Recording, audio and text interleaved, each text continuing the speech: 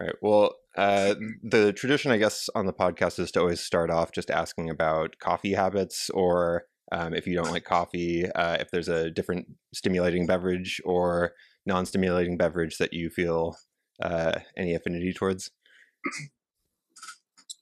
Well, I do love coffee, but I'm a bit snobby and picky about it.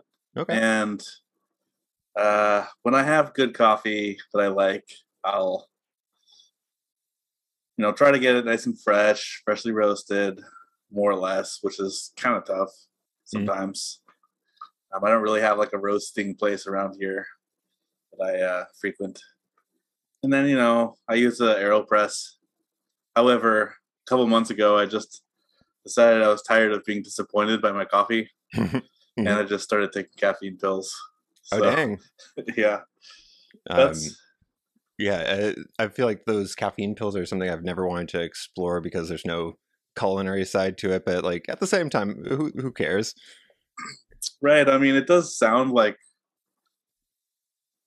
unhealthy or weird or something, but you pop a pill, it's the exact same amount of Yeah, caffeine, and it's quantified. it's quantified. I can take one and just hop on my bike and get out of the house. Nice. So there's no cleanup or anything. Do you do like the like no dose or something, or is it the I think that's like a brand, or is it like smart caffeine, like the theanine and caffeine? Nah, it's just Okay, you know, just anhydrous. it's just caffeine.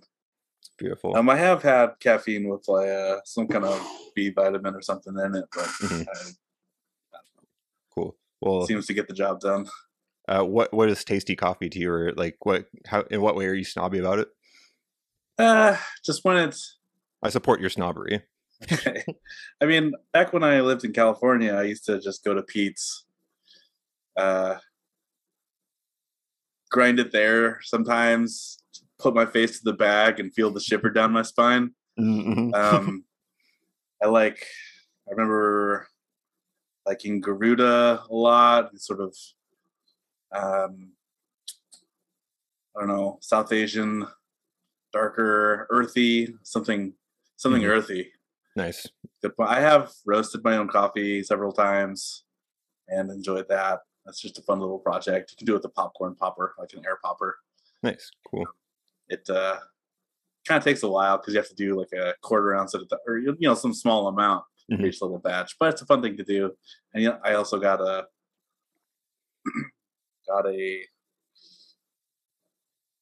better idea of how it evolves after you roast it, because it doesn't Hmm. smell or taste great or anything right after you roast it, but within that like 24-hour time frame, it really starts to come to life. Yeah. This guy, Scott Rao, who is like my favorite coffee head, he has a very, very specific sort of like data driven way of roasting coffee that you might want to like read about on his blog and stuff, where it's like, you want to have these different curves align with Oh like rate yeah. of rise. And yeah. Anyway, well, now that I know who you are in terms of coffee, I suppose we can talk about real things. So I guess the way I was thinking about the conversation going is like, uh, sort of through your career of education, like starting with guitar stuff in Cal Arts, moving to math, and sort of like applied math in music, and then what you're currently doing in neuroscience. Sound cool to you? Sure.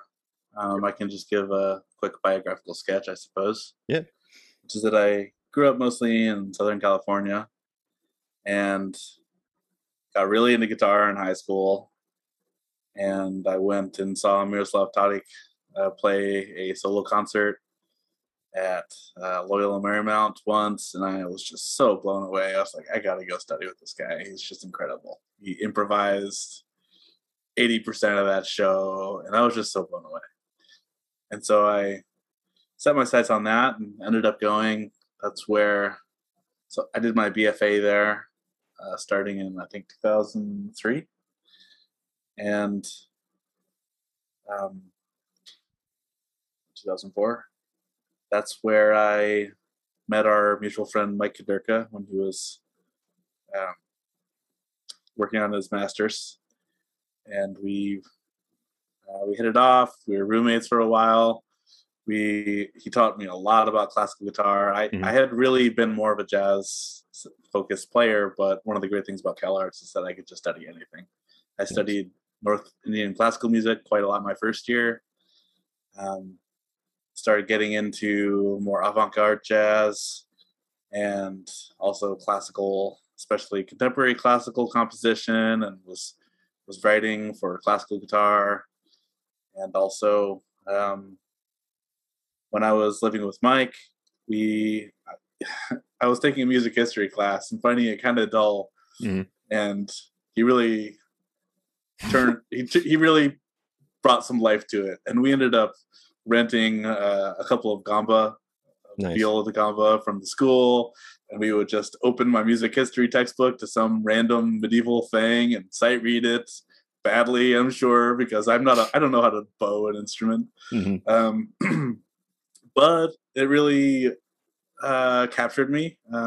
Played continuo in an opera and really enjoyed that because that was kind of like being in jazz. You've got Right. this figured bass thing, and you're just kind of improvising over the changes, more or less. And I also really like accompanying singers.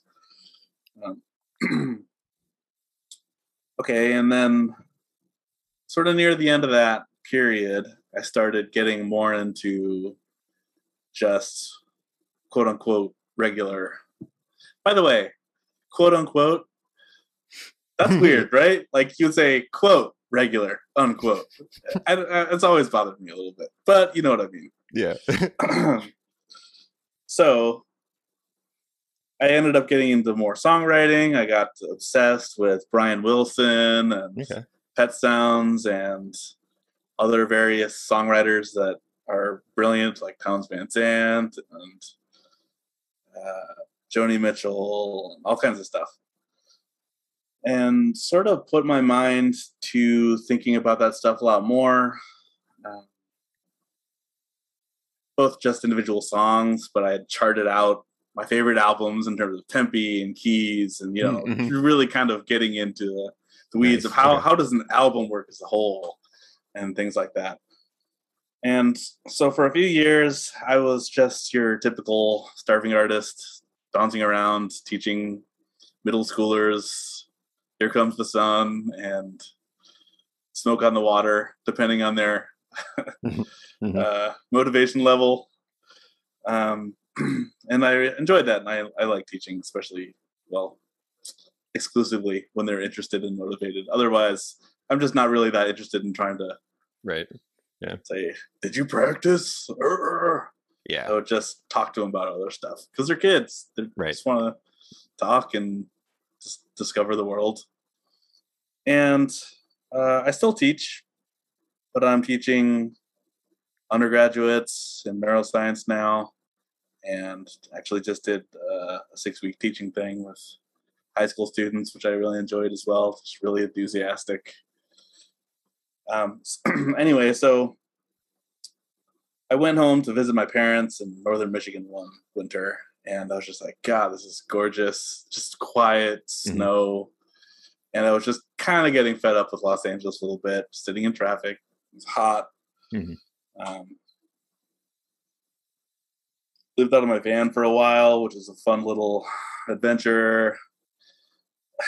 Um, but I was ready to be done Hmm. and figure out something else to do. Whether or not it was music, I just was ready for a new chapter. Um, so I moved to northern Michigan, outside of Traverse City. By a weird coincidence, Mike Katurka also ended up there teaching at Interlochen, which Hmm. was we just seemed to be crossing paths.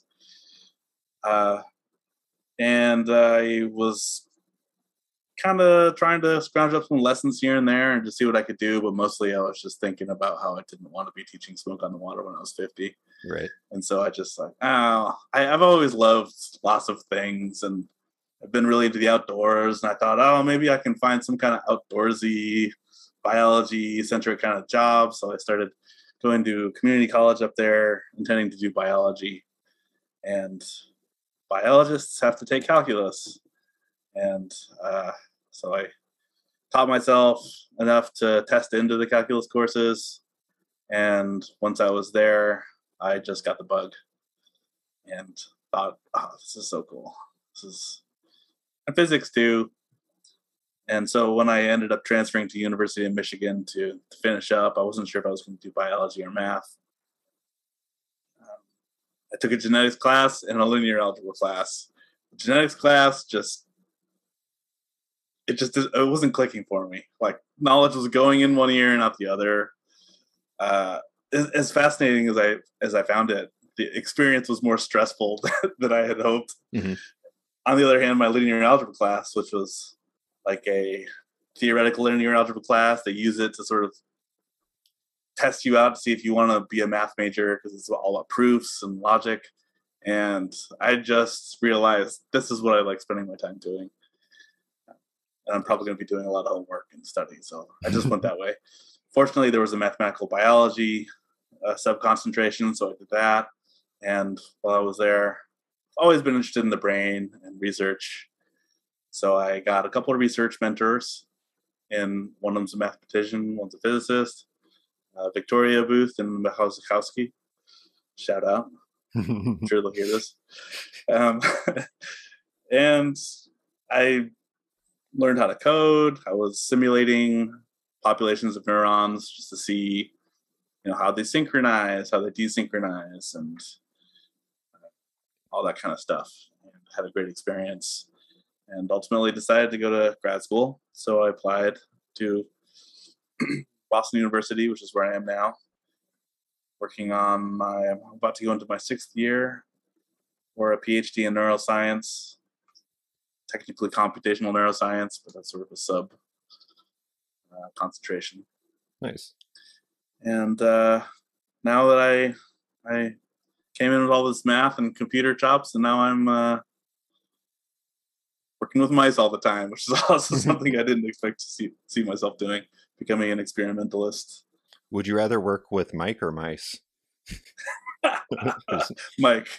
100%. Cool. So when you were talking about the going through albums and figuring out the times and durations and everything, that's something that is all too familiar with me. I went through this big Janet Jackson phase once, and I was going through her stuff and analyzing it down to the millisecond, and then trying to abstract out whatever I could, and then just replace it with my very much not Janet Jackson stuff. So I'm glad to know that you are considering things like how they work as a whole. Did you get any sort of insight or end up with any sense of what the ingredients are for an elegant album? How long is the perfect album, or how many songs? Well, they all follow the golden ratio perfectly. I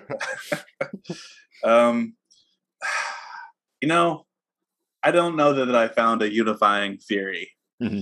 I mostly just wanted to. I think it did inform me. I did make an album myself, and friends played on it, and it was just a really great experience for me. And I think what I kind of took from it took from studying albums, is going to sound kind of trite or obvious, but just trying to balance having it be a unified whole, but at the same time not uniform. Mm-hmm. Songs have their own individual character, their own arrangements, their own tempi and keys. Mm-hmm. So when I was putting together my own music, I was pretty conscious of trying to find that balance and make it sort of a complete story, beginning to end, more or less. Yeah,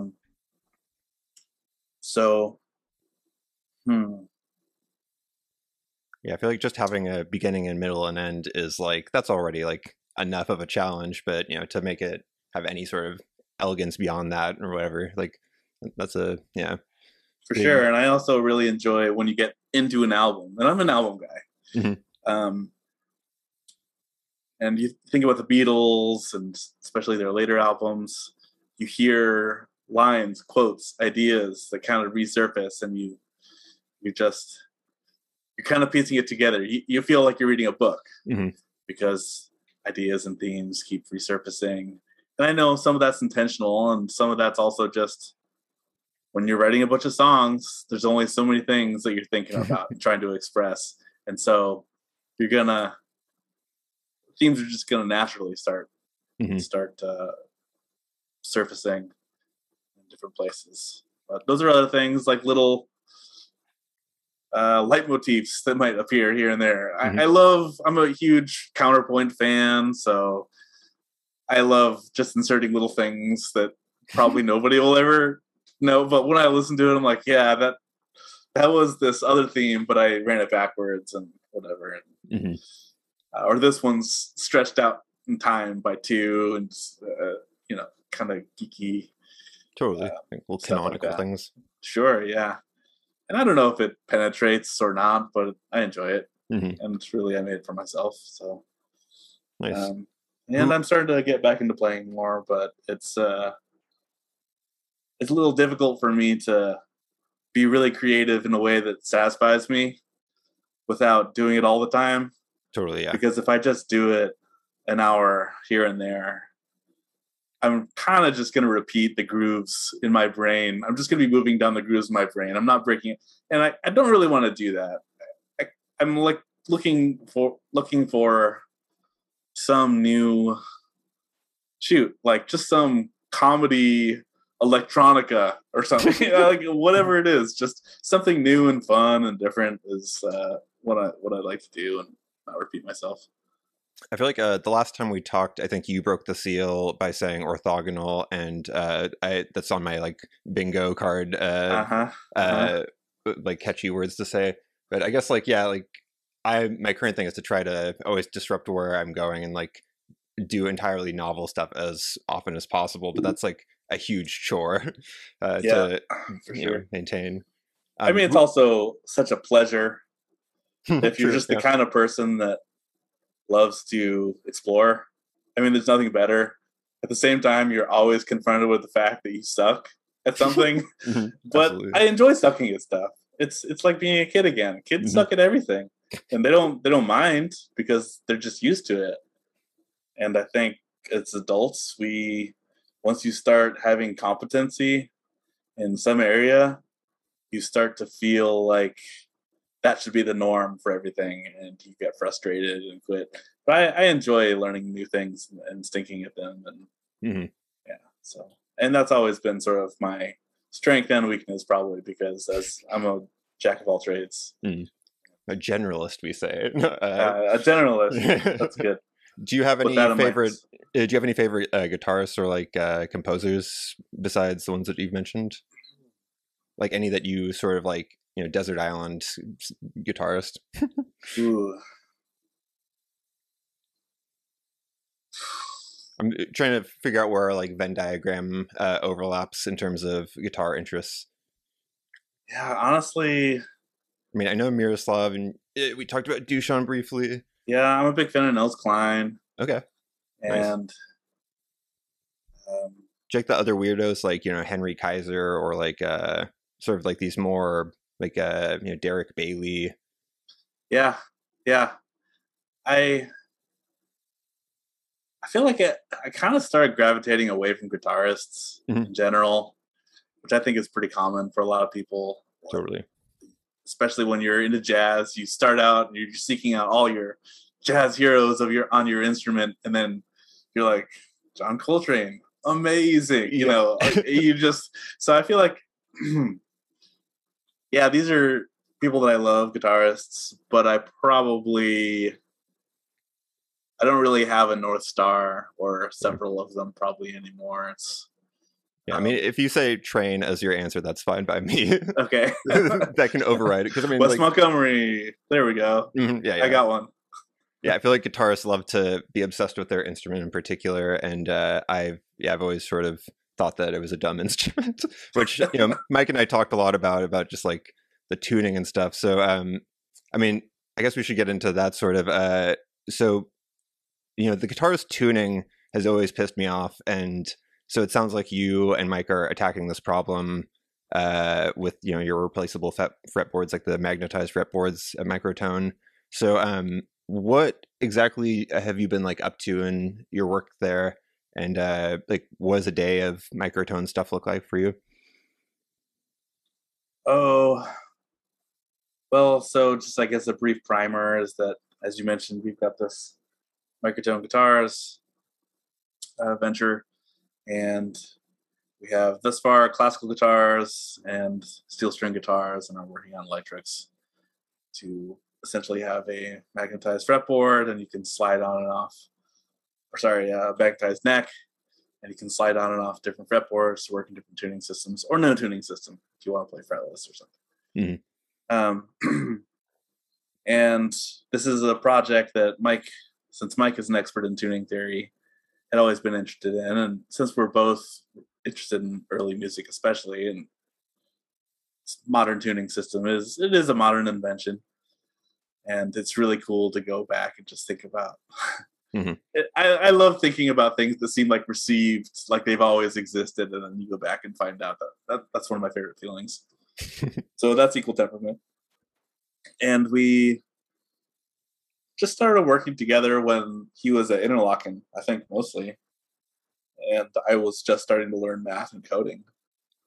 And he said, well, he had been making these 3D designs to print fretboards, just kind of rudimentary in that 3D printing technology is like, it's a piece of plastic. Mhm. It's cool. It's awesome. But he had also been, there's just so many, there are several free parameters when you're designing a fretboard, just in terms of the guitar you're using, the tuning system, and so on. And it can be quite annoying to have to sit there and compute where the fret goes for all these things. Mhm. So he's like, hey, do you want to try to, I don't know, see if you can do this in code? And I said, yeah, absolutely. I'm always down for some kind of side project. Mhm. And we kind of just bounced that sort of stuff back and forth for a couple of years until I got a little more serious. And now it's much more sophisticated operation. But my central role has pretty much always been just creating code that spits out designs that the CNC machine can read. Mhm. Mike will say, here's the parameters, here's the tuning system. My code will read that in, create the design, send it out. More recently, I built we're working on a tuning app so that users can just dial up on their phone, so that they can pull up the app on their phone, and it's got your fretboards that you own, and so you can tune your open strings and all that. So that's something that I had a lot of fun doing, just learning new algorithms to do this and sort of tweaking them and trying to optimize them for our particular purposes. So, in short, I feel like most of the CNC stuff is pretty much where it needs to be. I don't know that I'm going to be doing too much work on that aspect, at least in the short term. And other little tweaks. So I guess the day in the life would be like Mike pestering me for way too long because I'll like get busy and say, "Oh, I'll get to it. I'll get to it," and then it'll be for some little feature like, "Oh, can I want to be able to use this specification. Can you alter your code a little bit?" So for me, it's usually just relatively minor revisions on the code that I've written and push it, and you'll pull it. And so that's pretty typical. Getting this tuning app going is something my brother's actually helping out with. And he is more of like a user interface kind of guy, and I'm more of like a algorithms kind of guy. Gotcha. And I don't really have the patience or aesthetic, whatever, to design something that's beautiful and whatever. I'm just more, Mhm. I don't know, in another realm, I suppose. Another domain, I should say. For these fretboard algorithms, can you walk me through a little bit of what that would look like? Because I mean, like, I understand a little bit about like like the logarithmic scale and like the ratio being proportional between pitches and all that. I'm not sure. Like, I'm curious how something would happen, differently with different tuning systems, like what would change about the code? And yeah, I mean, how do you figure out that placement? If there's a, So easy to digest way to say it. sure, a scale can just be defined as essentially the fraction. Each note in a scale degree, can be defined as a fraction between octaves. So we say, just by convention, there's 1,200 cents in an octave, CENTS, and you might in equal temperament, you would say 0 cents is your starting pitch, then 100 cents, 200 cents, and so on. That's how you get your 12 pitches. If you have some other tuning system, quarter column mean tone or whatever, you just define those steps as different cent values. Okay, so now you've got a different fraction of your way up the octave. Mm-hmm. And so if you think about the length of a string from the from the nut to the bridge, you just have to map those cent values. Cent values kind of exist on it's a linearization of the way we think of frequency. Okay. Because octaves double mm-hmm. in frequency every time, and when you think of cents, it just sort of flattens that out for you.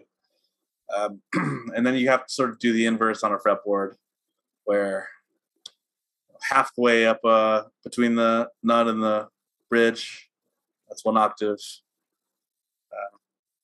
Halve that again, so you're now 3/4 of the way up. That's 2 octaves. So you just basically have to map these cent values onto locations along this line. It's a fairly simple just transformation. Once you get it down, it's there, and you just run the code. When you have figured out where to put all the frets and you put them down, if you just do it according to whatever placement you've mapped it to, is there a bunch of fine tuning, no pun intended, beyond that to tighten it up? You'll be like, this is the correct thing, but it has to be scooched over a tad. Sometimes there's a tiny bit of scooching in order to. So let's say you've got a fret that's going to extend across multiple strings, or it ought to. Mm-hmm. There's no sense in making a fret that just goes over one string, and then you have another fret right next to it that's 1,000th of a millimeter, right? Yeah. Up for. So you might as well just take the average of those two lengths and extend the fret all the way across, and there's no harm there. So there are tolerances. I'm willing to move these frets, take the average length or whatever, insofar as it doesn't alter the target pitch from beyond a few cents or whatever it is. I don't remember the exact parameter there. So yeah, there's stuff like that. Gotcha. These tuning systems, I think, are largely it sounds like there are a bunch of historical ones, and I'm curious if you've ever done anything 13 tone equal temperament or something like that, or just some ugly prime number. There's no such thing as an ugly prime number. Well, yeah, I'm just.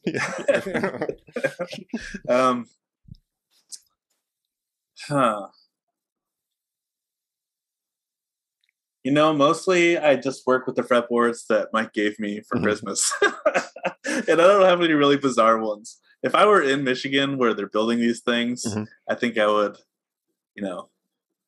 screw around with some more exotic, weird things. But right now, since we're really trying to hammer down the core tuning systems that we think are going to be most useful to people, I think I pretty much just sort of play on those. You're being sensible and practical. That's right. That's right. A rare instance. So to talk a little bit about math, I agree there are no ugly prime numbers, but I guess would that work at all the same way? The way that there's the harmonics, the harmonic series and all that. If you had a very odd, 23 tone equal temperament, that would screw a lot of stuff up, right? Well, we could chart this out and find how far each of these intervals is from being in the harmonic series, and say, oh, this is likely to be more dissonant, and that's where an interesting sort of psychoacoustical Mm. component comes in. How complex the rational approximation or something would be to maybe not rational. You could do some really weird stuff probably with fully irrational. Oh, in steps of E. Now I'm thinking about it. This is my E report. But it'd have to be E multiplied by something. It's 2.7 cents or whatever. Right? What is E? 2.16? 2.7? I can't remember. That's Euler's number? I read a whole book on it. Yeah. It's a beautiful number. I've been told over drinks by another very enthusiastic person that understands physics and all. So, yeah, it's got some really cool properties. It also kind of blew my mind to think about. The further you go in math, the more abstract the idea of. It's almost like less thinking about numbers and more thinking about objects. Okay. In a way, like, how do you think of a number that has an infinite number of decimal? It just never repeats. These decimal places go on forever. I mean, 1/3. That's not a hard thing to wrap your mind around, but something that might be expressed as an infinite series. 1/2 plus 1/3. But I don't know. I don't have these series memorized, but yeah, you just start to think about quantities, or I guess as more abstract mathematical objects. And I think when I started getting into things like E and pi, you start to see them. There's just so many different angles that you can look at them from. And that's part of the fun. I love this process of recontextualizing something that seems like you understand it. But there's always ways that you can revisit it. It seems like, so I read this cool, 5-page thing by a mathematician about the derivative in calculus, and he lists like 20-something distinct ways to look at it or to interpret it.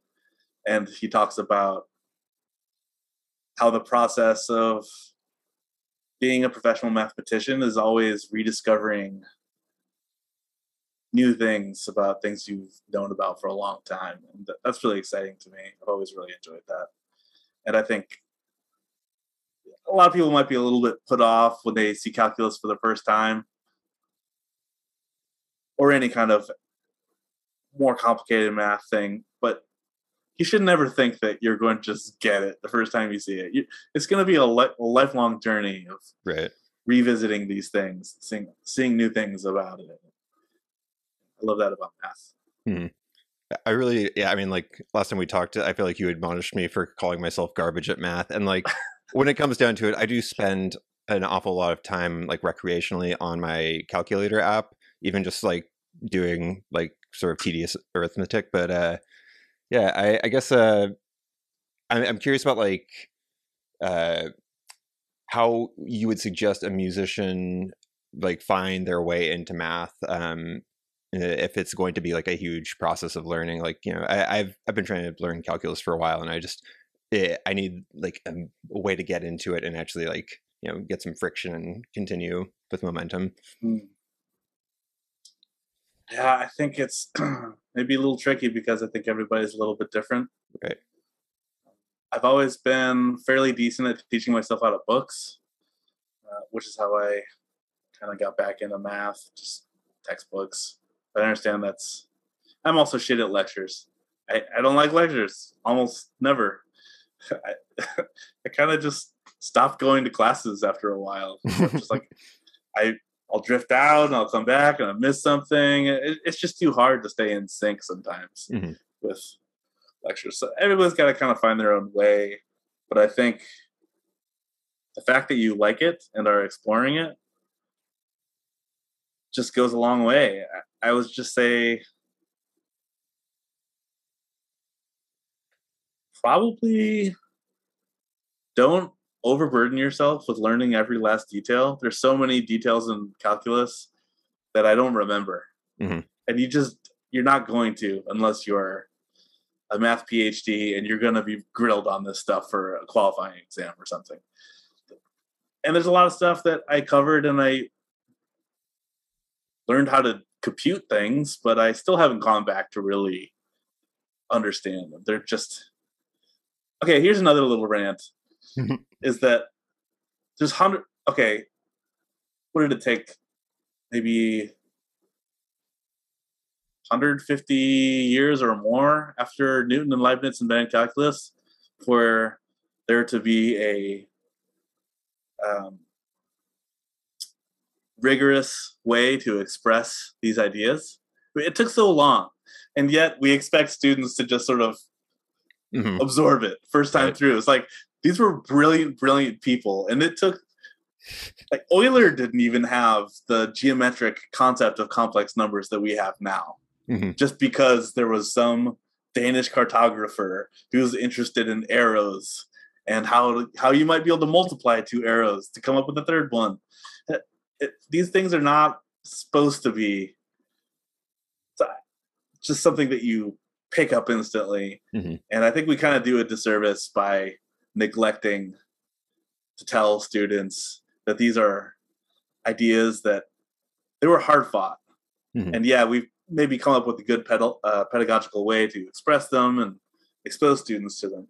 But anyhow, back from that tangent, I'll just say you could probably just find the areas that are interesting to you and just try to use them, try to apply them, just play with them, and don't worry about all the other little details that are in the book. And you might, like, once you get a handle on some aspect of it, then you might find that it's just much easier to grab onto some other thing. Or I get why that's cool or interesting or important. And I think I also approach it the same way I approach learning music. I remember I had a ear training teacher. We're just learning intervals or something, or chords, or trying to pick out I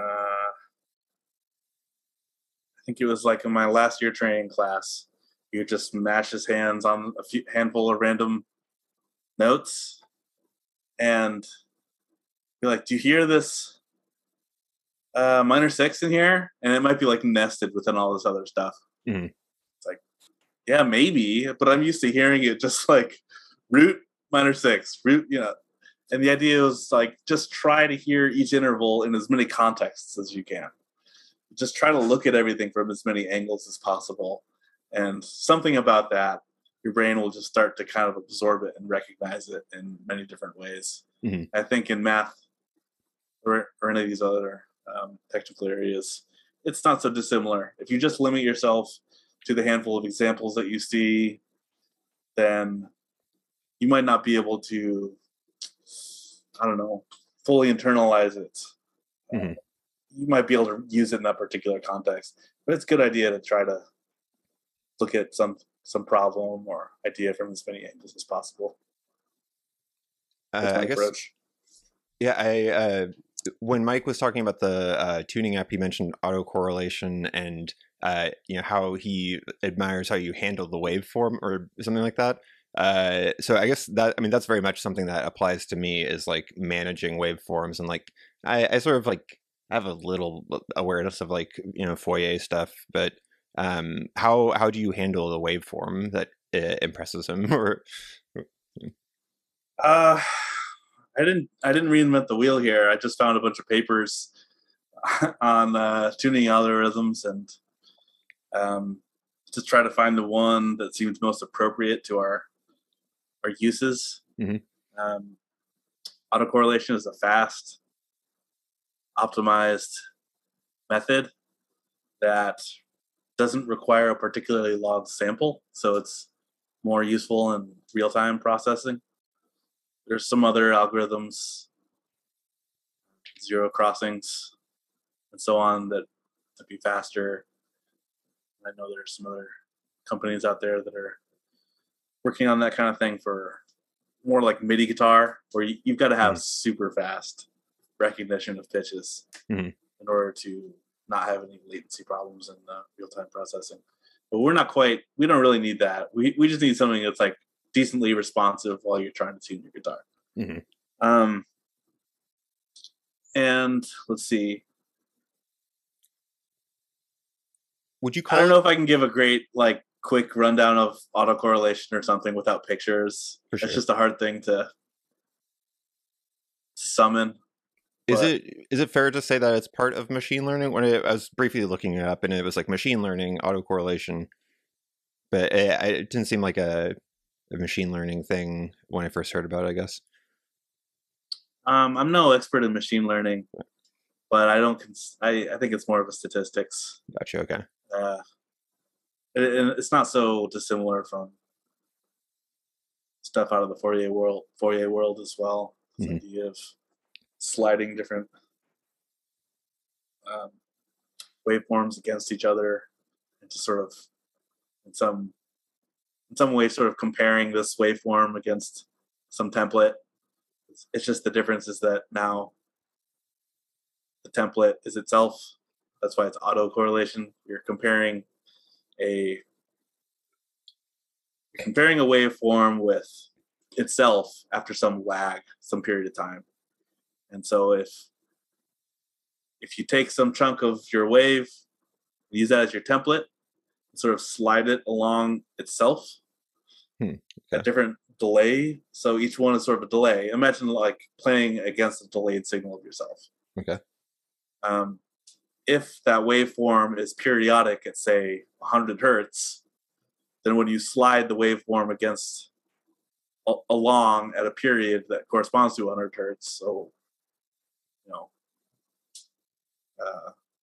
1/100th of a second delayed, then they ought to look fairly similar.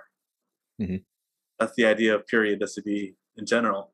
Is that if this thing repeats, if you have a sine wave, and I slide the sine wave by one period, then it's going to look similar to itself.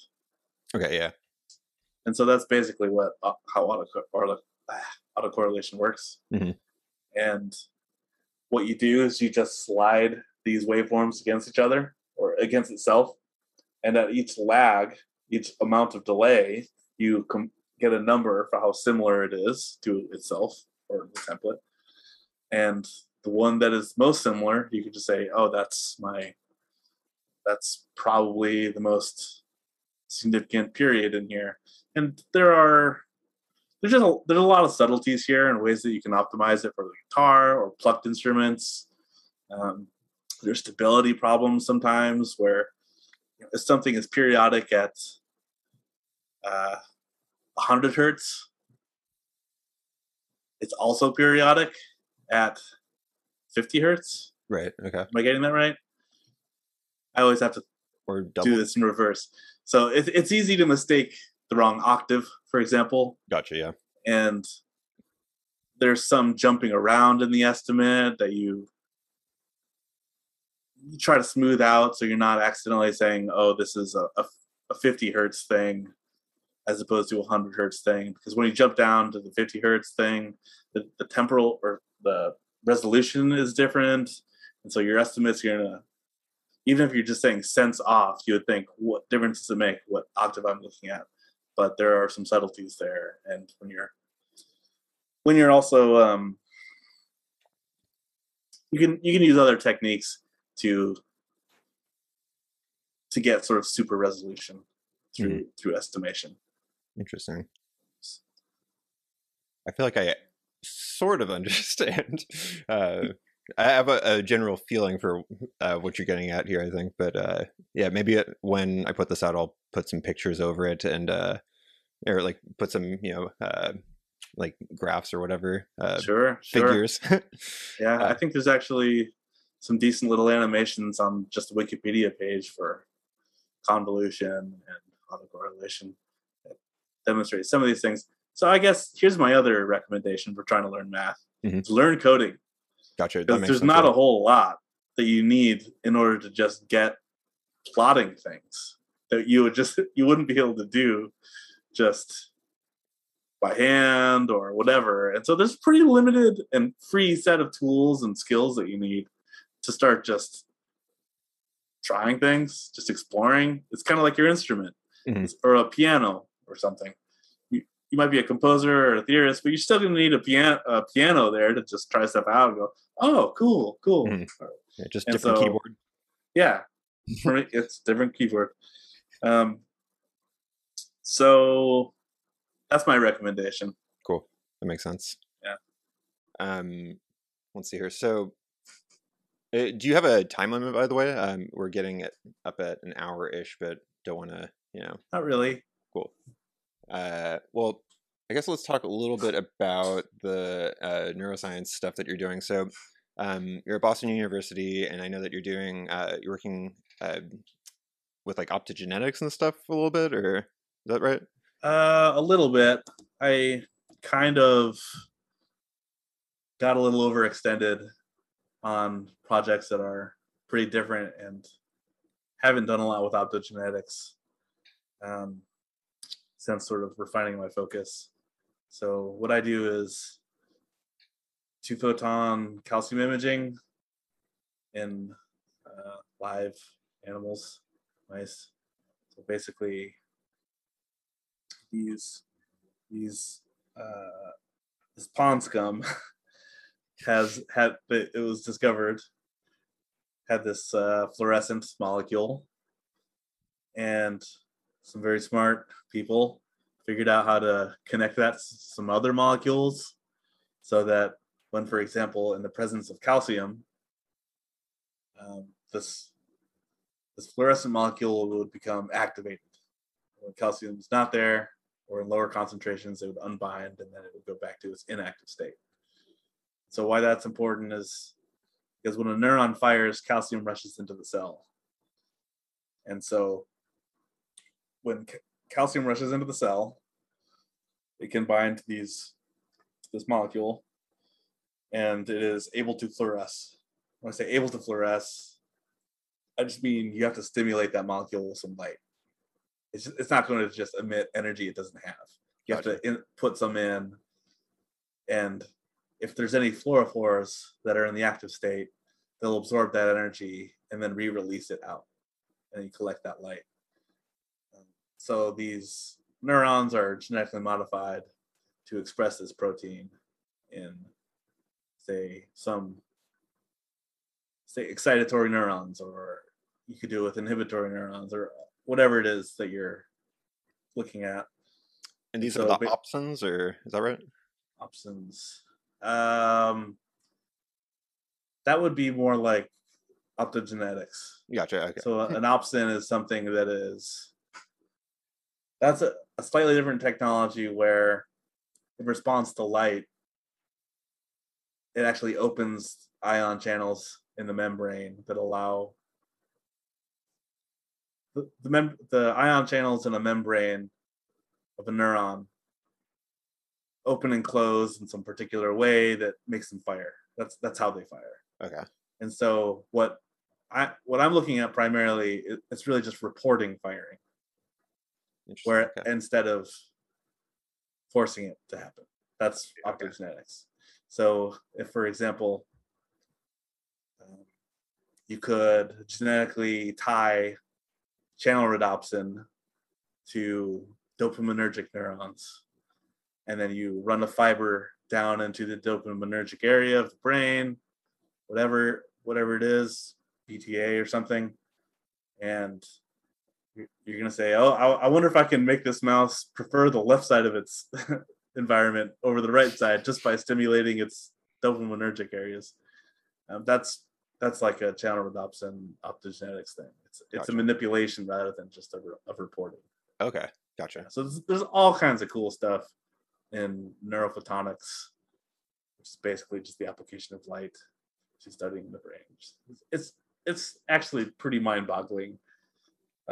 Just the scope and the range, the amount of creativity that goes into to these tools, and that's what's so exciting about it.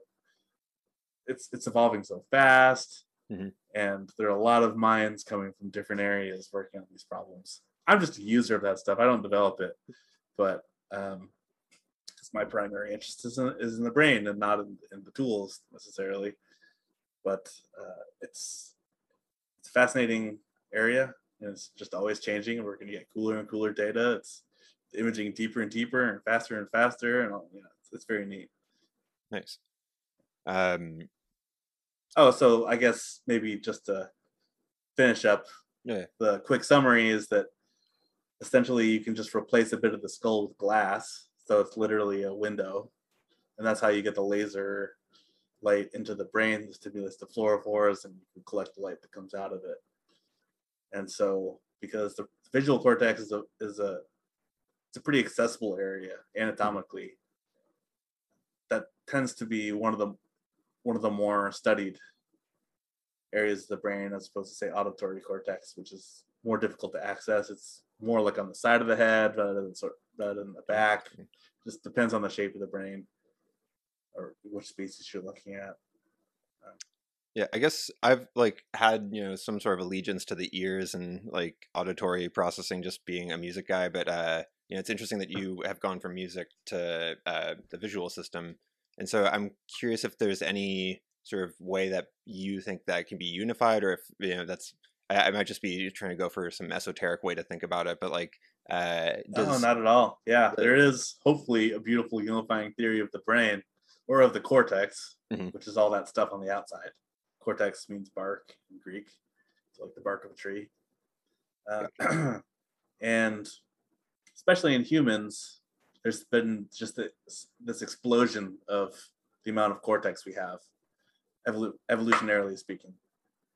And unlike deeper brain areas, which have maybe had the time to evolve and specialize in all these particular ways, the cortex has all evolved so quickly that there's no way that each bit of cortex is going to, I shouldn't say there's no way, but it very much looks like evolution found some generic computational device and just duplicated it everywhere.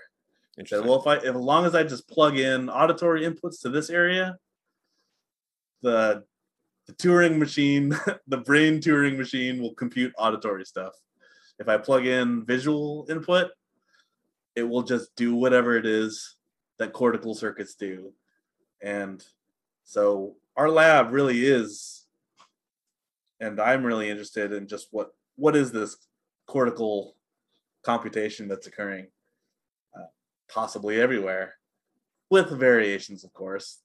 There's been enough evolutionary time for there to be variations on the theme to optimize for particular aspects of vision or hearing.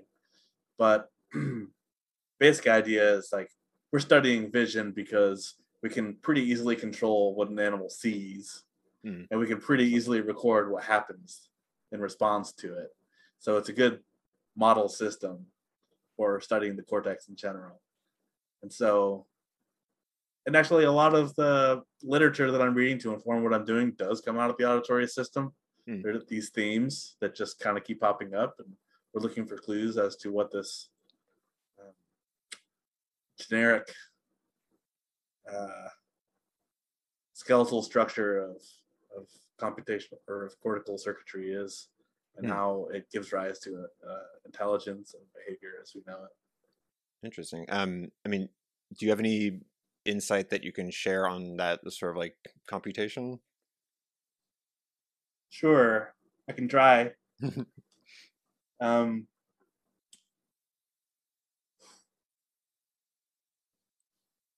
don't want to mess this up. What are some like nearby sort of focuses that one would read about? Like if I were to go on a Wikipedia like tab explosion, what would be some terms I look up? Probably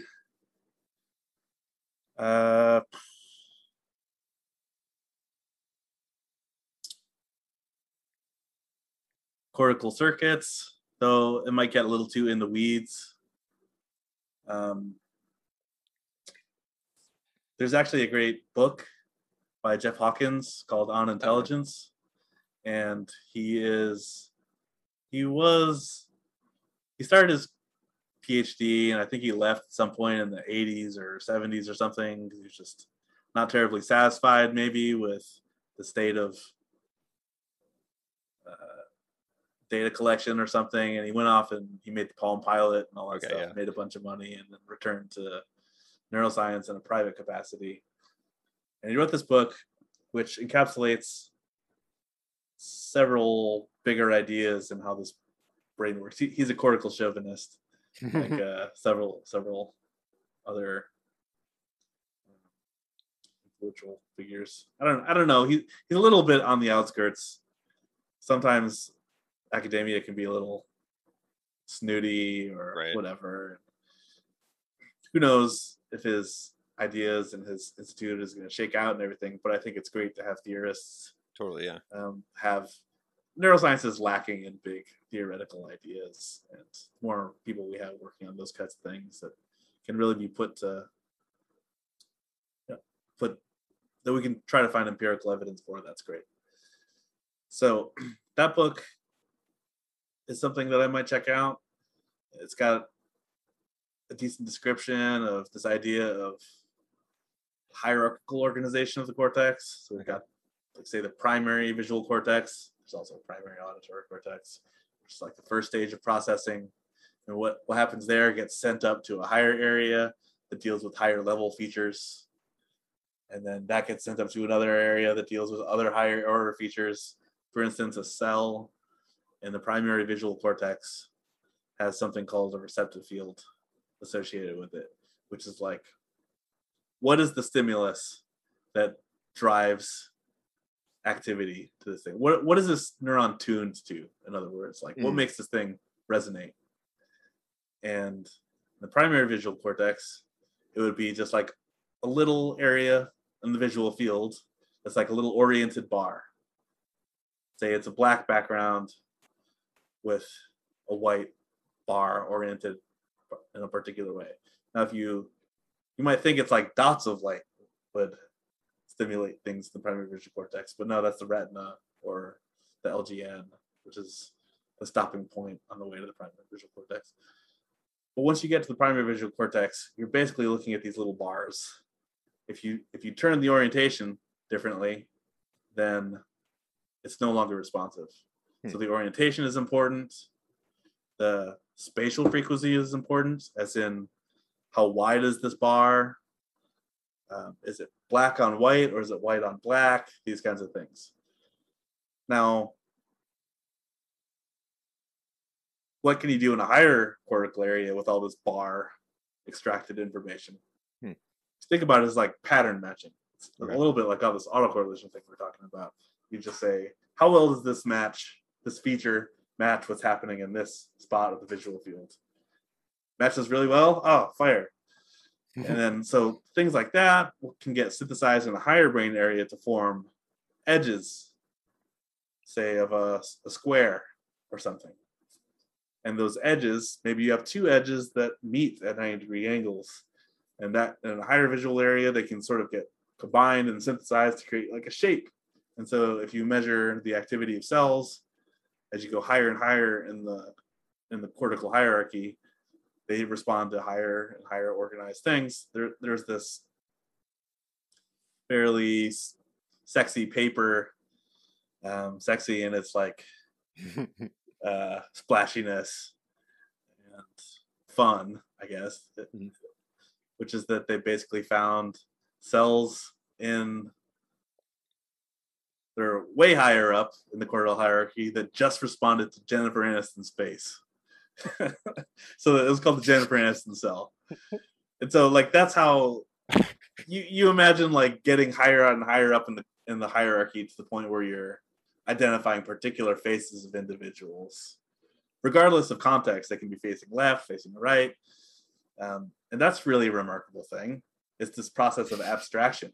Like, totally. How is it that I recognize who you are, regardless of what position you're in? Because just some really naive image recognition algorithm will be like having a hard time with that. It doesn't understand that all these different angles could be looking at the same object. So extrapolating what an object is and how it might be manipulated in space in terms of rotation, shading, the light, the context, and things like that.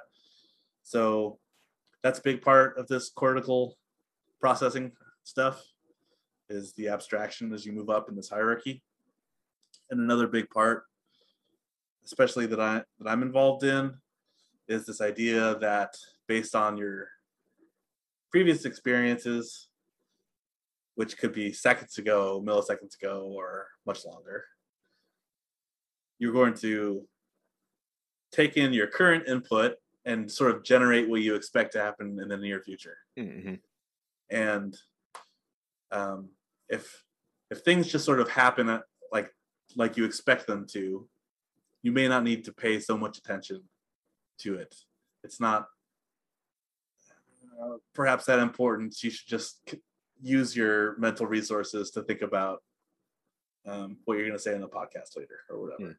There's no predator in the woods. But if you did see a face pop up along the fence where you normally don't see it, then this violation of an expectation gets sort of signaled upwards.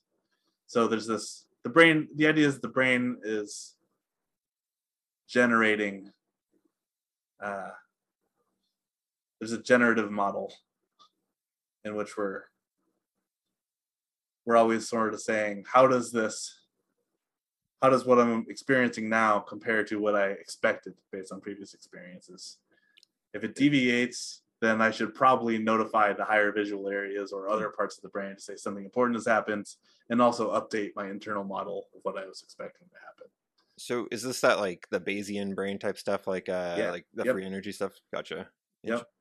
Carl Friston is big on all this kind of stuff, and he's the originator of the free energy theories of the brain, as far as I know. So I talked to this guy a while ago, Andres Gomez Emilson, and he's interested in stuff like that, like the free energy principle. And he did this article about like different models of aesthetic qualia, or like different models of art. And one of them was basically to generate predictive coding errors. And I thought that was interesting, like way to think about art. And it made me think of like stand-up comedy, where it's like some of the best comedy is like what makes you have a prediction, and then it like violates that prediction in a way that's novel. I guess predictive coding is exactly what I study. It's exactly what my experiments are designed to look at. Both the aspect of how does the brain adapt during the process of while it's acquiring these experiences in such a way that sort of suppresses expectation and also notifies of the violation of the expectation, and hopefully how that internal representation that is doing the template matching is organized. But these are all great, wonderful ideas that are sort of central organizing principles. How do a whole bunch of just dumb individual cells assemble themselves in such a way that makes this happen? That's really the billion-dollar question. And I'm basically in a position where I love all that theoretical stuff. I'm also trying to figure out anatomically what's going on that enables these things to happen. So ultimately, we won't necessarily. So there's a lot of ways that you could look at predictive coding, and we need to somehow constrain those theories, accept them, reject them, test them based on actual physiological evidence. And that's where my research lies. Interesting. So when we were talking about like vision and the auditory system, and if there's some unification, I guess I was thinking about like the virtual reality realm, which is gonna obviously be more and more like omnipresent going forward. But like if you're in a VR thing and you're in some sort of virtual environment, you can't really experience food, like virtual food, the way that you could like virtual audio or virtual visual input. I'm curious, do you think there's any potential for like just swapping out, like if you were to have a virtual soda in a virtual environment, could you somehow like inject auditory or visual input to sort of trick the brain? mean, I something don't to think so. test But that's a empirically. pretty interesting idea. But no, I think that the pathways are just going to be too distinct. Okay. Like I don't think you could, man. I think you probably need something more like a cap that you put on that'll stimulate brain areas, like you Okay. have with prosthetics. There are people with prosthetic, like robotic arms. Basically, they've got sensors and ways to also stimulate the brain, so Mm, like the inverse of a sensor. It takes stuff like that can be done coarsely, mhm, but when you're talking about uh, the level of precision required to get something really right, mhm. just stimulating through the scalp is too coarse, and we're not really at the point where we are going to be putting electrodes in people's brains Right. to give them a virtual soda. Yeah. Maybe for you know reestablishing vision or something like that. It's always going to be the most severe deficits and diseases that are going to be Right. Okay. highest priority for that kind of research, and Mhm. I think we're kind of on the cusp of it. But it's also just difficult to access that many neurons in a highly specific way. Even if we knew how to do it, even if we knew exactly how these circuits were working, it would still be really, really hard to get the Mhm. technology in there to stimulate with the specificity that you need for things like that. Right. Interesting. Okay. I also think of this guy. I think his name's Neil something or other. I forget his last name, but he's like a famous cyborg, and he has like he's the anglerfish dude. He has like a some sort of antenna that was implanted in his head, Yeah. and I think he's colorblind, and he like replaces some sort of sensory input with like the auditory input, and Uh it's huh. supposed to like I can't imagine that I would like switch it up from like colorblind to like standard vision, but Sure. I don't know. It's that sensory blending thing seems intriguing. So yeah, just want to mention that. Yeah. I suppose that stuff. It is information Mhm. that you could use to learn about your environment, and maybe in some really abstract way, it might it might fill in. But um, yeah, is this a TED talk? I think I might have seen this. Oh, maybe I could see Yeah. that. Yeah. Um, yeah. Yeah. It would be. I'm a little out of my depth in terms of you know it's not really my area Hmm. of research, so I can only really speculate. But I would imagine that. So this quality of stuff you're talking about, Hmm. it's like, guess I'm saying that you might be able to use your anglerfish thing to Yeah. generate some auditory information that could be informative, Hmm. but I'm pretty doubtful that it's going to generate the experience of color, Hmm. in the same way, in a way that would be recognizable to a regular, um, a healthy normal or whatever. But I Yeah. say that with love because I'm also colorblind, but Oh, not dichromatic like I think this guy might be. gotcha. Yeah.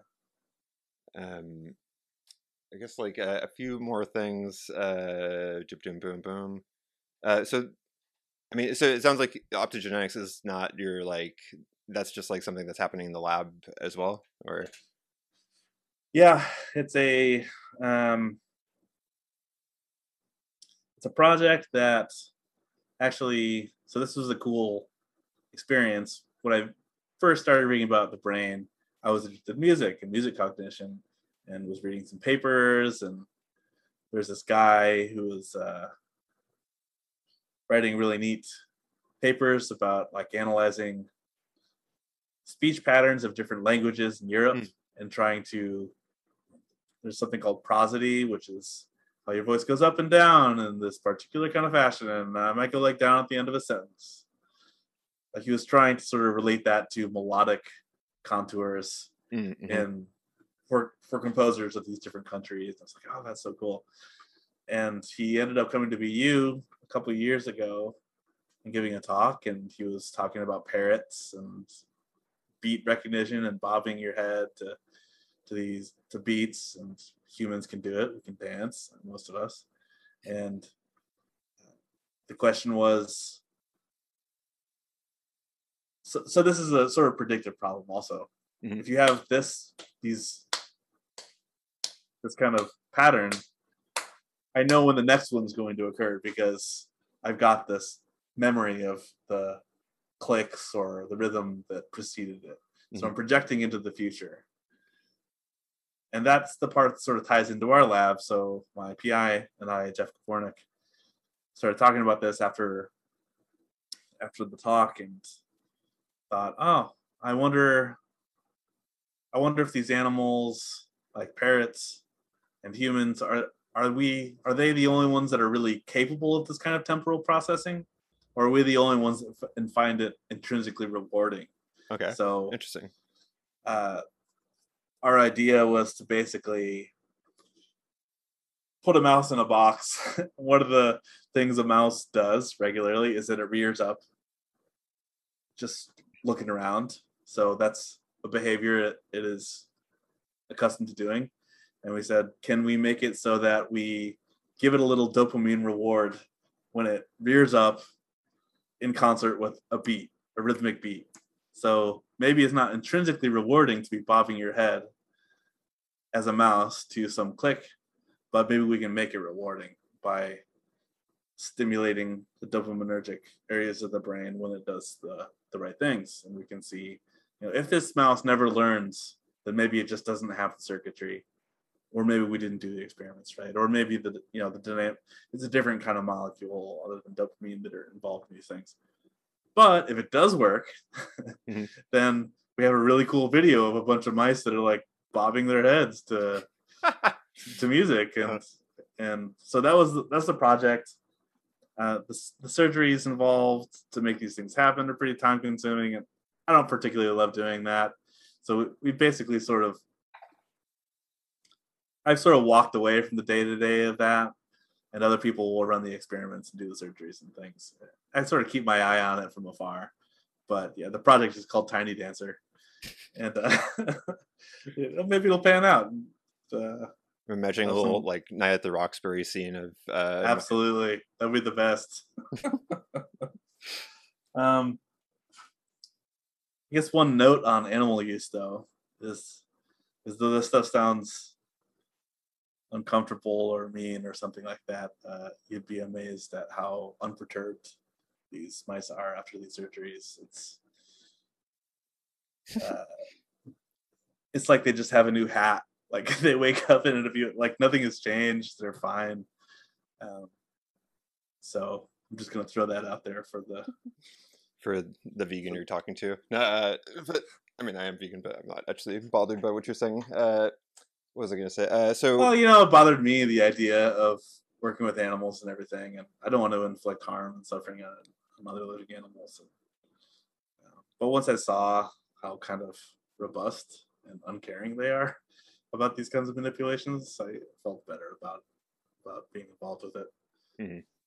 I'm curious if you're interested in sonification of data at all, if that's like something that seems worthwhile. I feel like other people have been sort of bullish on it, and other people are disinterested.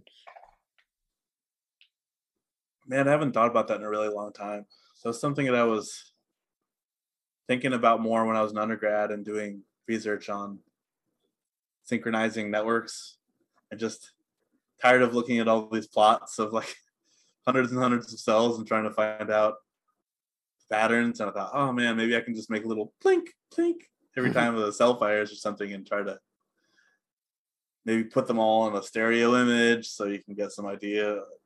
But it's not something that I think is... I'll have to mull over whether or not I could use that in my particular area of research. I'm mostly trying to do statistical tests and model fitting and things like that. And I'm not really sure if I could make use of sonification in my particular domain. Part of me feels like if you're like trading stocks or something, and you were to speed up the waveform and put some pitches on it, Uh, if then you could be more predictive if you did it in a musical way. But that's out there. maybe, yeah, maybe.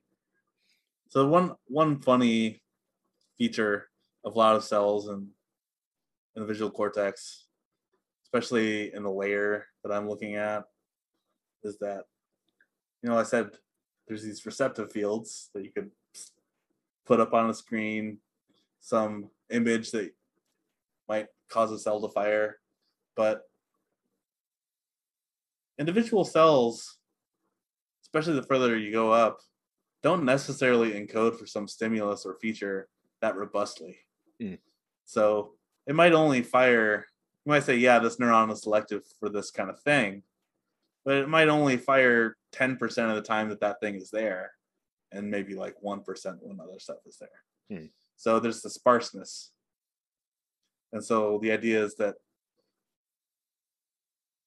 in whole sort of populations of cells, in aggregate, they'll reliably encode for some kind of thing, but each individual one doesn't necessarily.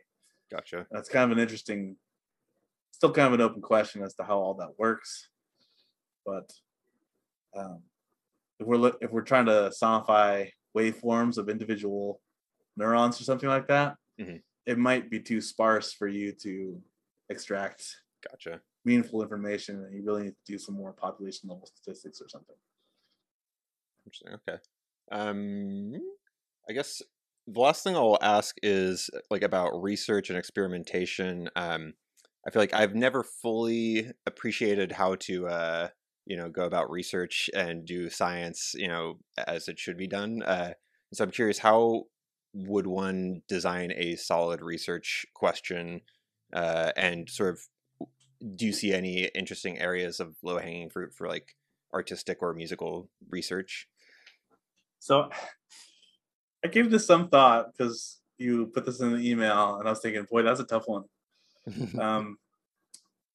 Because I feel like for what I do, there's a lot of reading just to determine what gaps need to be filled. Mm-hmm. What has everybody done? What can I, with the tools that I have, do to fill in one of those gaps? Now, on an individual basis, it'd be pretty tough. It's tough for me to think of something that would be novel, that would contribute to the field as a whole. However, I was thinking about these psychophysics experiments from the 50s, and for example, tone discrimination. How you play two tones, did it rise, did it fall, is it the same tone? How far apart do two tones have to be for you to be able to discriminate between the two? If there's some white noise in the background, how does that affect your ability to discriminate? If you increase the white noise, it decreases discriminability, and all these sorts of factors that were really mapped out a long time ago. There's also memory related things like this. You could say, if you get a list of words, for example, 10 of them, and you're asked to recall which words you heard, mm-hmm. You'll tend to remember the first couple pretty well and the last couple pretty well.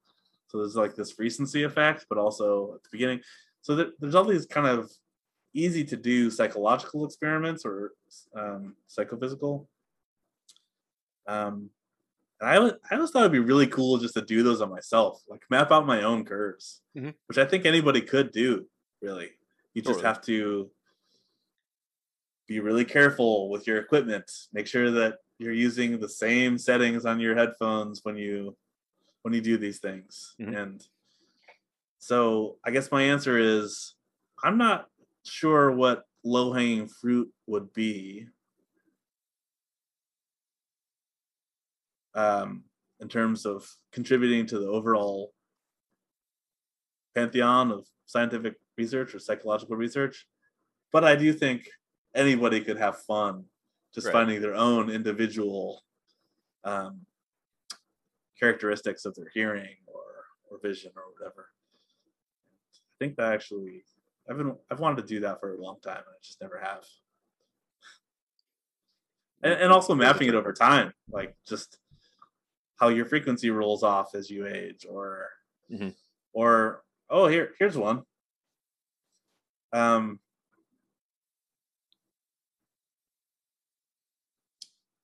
Try to uh, map out, like we were just doing this click thing. Map out how close you are to, how able you are to approximate the next beat as a function of how far the beats are from one another. Okay. So as the tempo slows down, as you know, like playing in a really slow tempo, boom, boom, Right. boom, it can be tricky, right? And we Totally. learn techniques like subdividing, which is kind of like a way to sort of cheat and to make a slow tempo into a faster one. Hmm. But try to do something like that for yourself and uh, see if you can get better at it. See if you can modify the tempo itself and see how quickly you adapt and create your own learning curves. Make it a non-standard or a non-steady tempo, and things like that. So like how well do you track it? Those could be kind of interesting exploratory questions. Yeah, I suppose you could even like sort of quantify how accurate your sense of rhythm is, or something like that. Or, like that's not really research per se, but it's like self inquiry, I guess. Yeah, yeah. Do you have any sort of like guiding principles for coming up with research questions in general? Uh,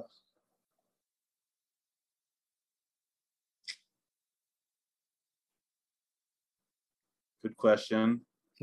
I wish I had a um,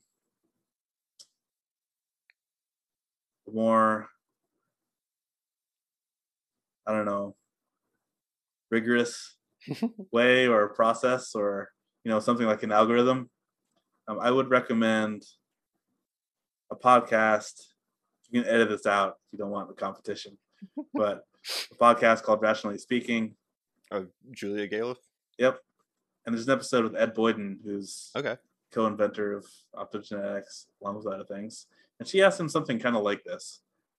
And he had much more of an interesting methodical way to think about how you might approach things, and how he was able to come up with the ideas that he had. And he's a brilliant guy, and he has a better way of putting these things than I do. Mostly, I just sort of bang my head against the wall for a while, and then try to step back and think about bigger context, and hope something shakes out. There's so many confounds in designing like a good experiment, that they all individually seem like they're their own beast Hmm. sometimes. So it's hard to come up with general principles. For sure. But yeah, that's probably about as much as I can say on that. Well, when I come up with a research question, I'll send it your way, and you can Please do. Yeah, hit me criticize up. it. Cool. Hey, well, I'll try to punch it up, and we'll like throw it back and forth and see if we can come up with something. I love to hear what people come up with and ideas. Yeah, I mean, I should also send you some of the like algorithmic stuff I'm trying to sort out for my music stuff, because I'm trying to do this like algorithmic death metal project, and Uh-huh. I'm just really dedicated right now to figuring out how to slice up a 30-minute span of time into some sort of way that I can like feel good about, and then automate it, so I can just Huh. continually generate like structure and form for like one side of a cassette. Right. So Well, I think one kind of fun thing is to, like we were talking about, expectation and surprise, and you can quantify surprise. It's hmm, they're including Carl Friston, who I mentioned before, have formulations for quantifying surprise based on previous experience. It could be kind of cool to try to apply that to your own compositions. Say, oh, there's been a lot of regularity for some period of time here. Like this could be a good spot for something, hmm, you know, in terms of algorithmic generation. interesting. Cool. Well, I'll have to read about. I mean, what is the way that you qualify or quantify surprise? How? Yeah, or is there a term for it, or like some sort of process? I can send you some papers. There's several, but one of them that I'm still just kind of working out right now because it's part of my research comes from a more information theoretic approach, which is like if you receive some data and it doesn't change your model, your internal model of how things are, then Hmm. it's not really informative. Okay. And so you could say, what is the least informative? Like if we're just doing clap, clap, clap, clap, the least informative thing would be the thing that is exactly what you predict to happen next. Hmm. So I think that's the intuition is, does this piece of information change my internal model of what's happening? Or does it deviate from my expectation? And if you can figure out a way to, I don't know, apply that idea in terms of composition, that could be pretty interesting. Cool. Well, I look forward to reading whatever you send me. Anything you want to say before we close this out? Let's see.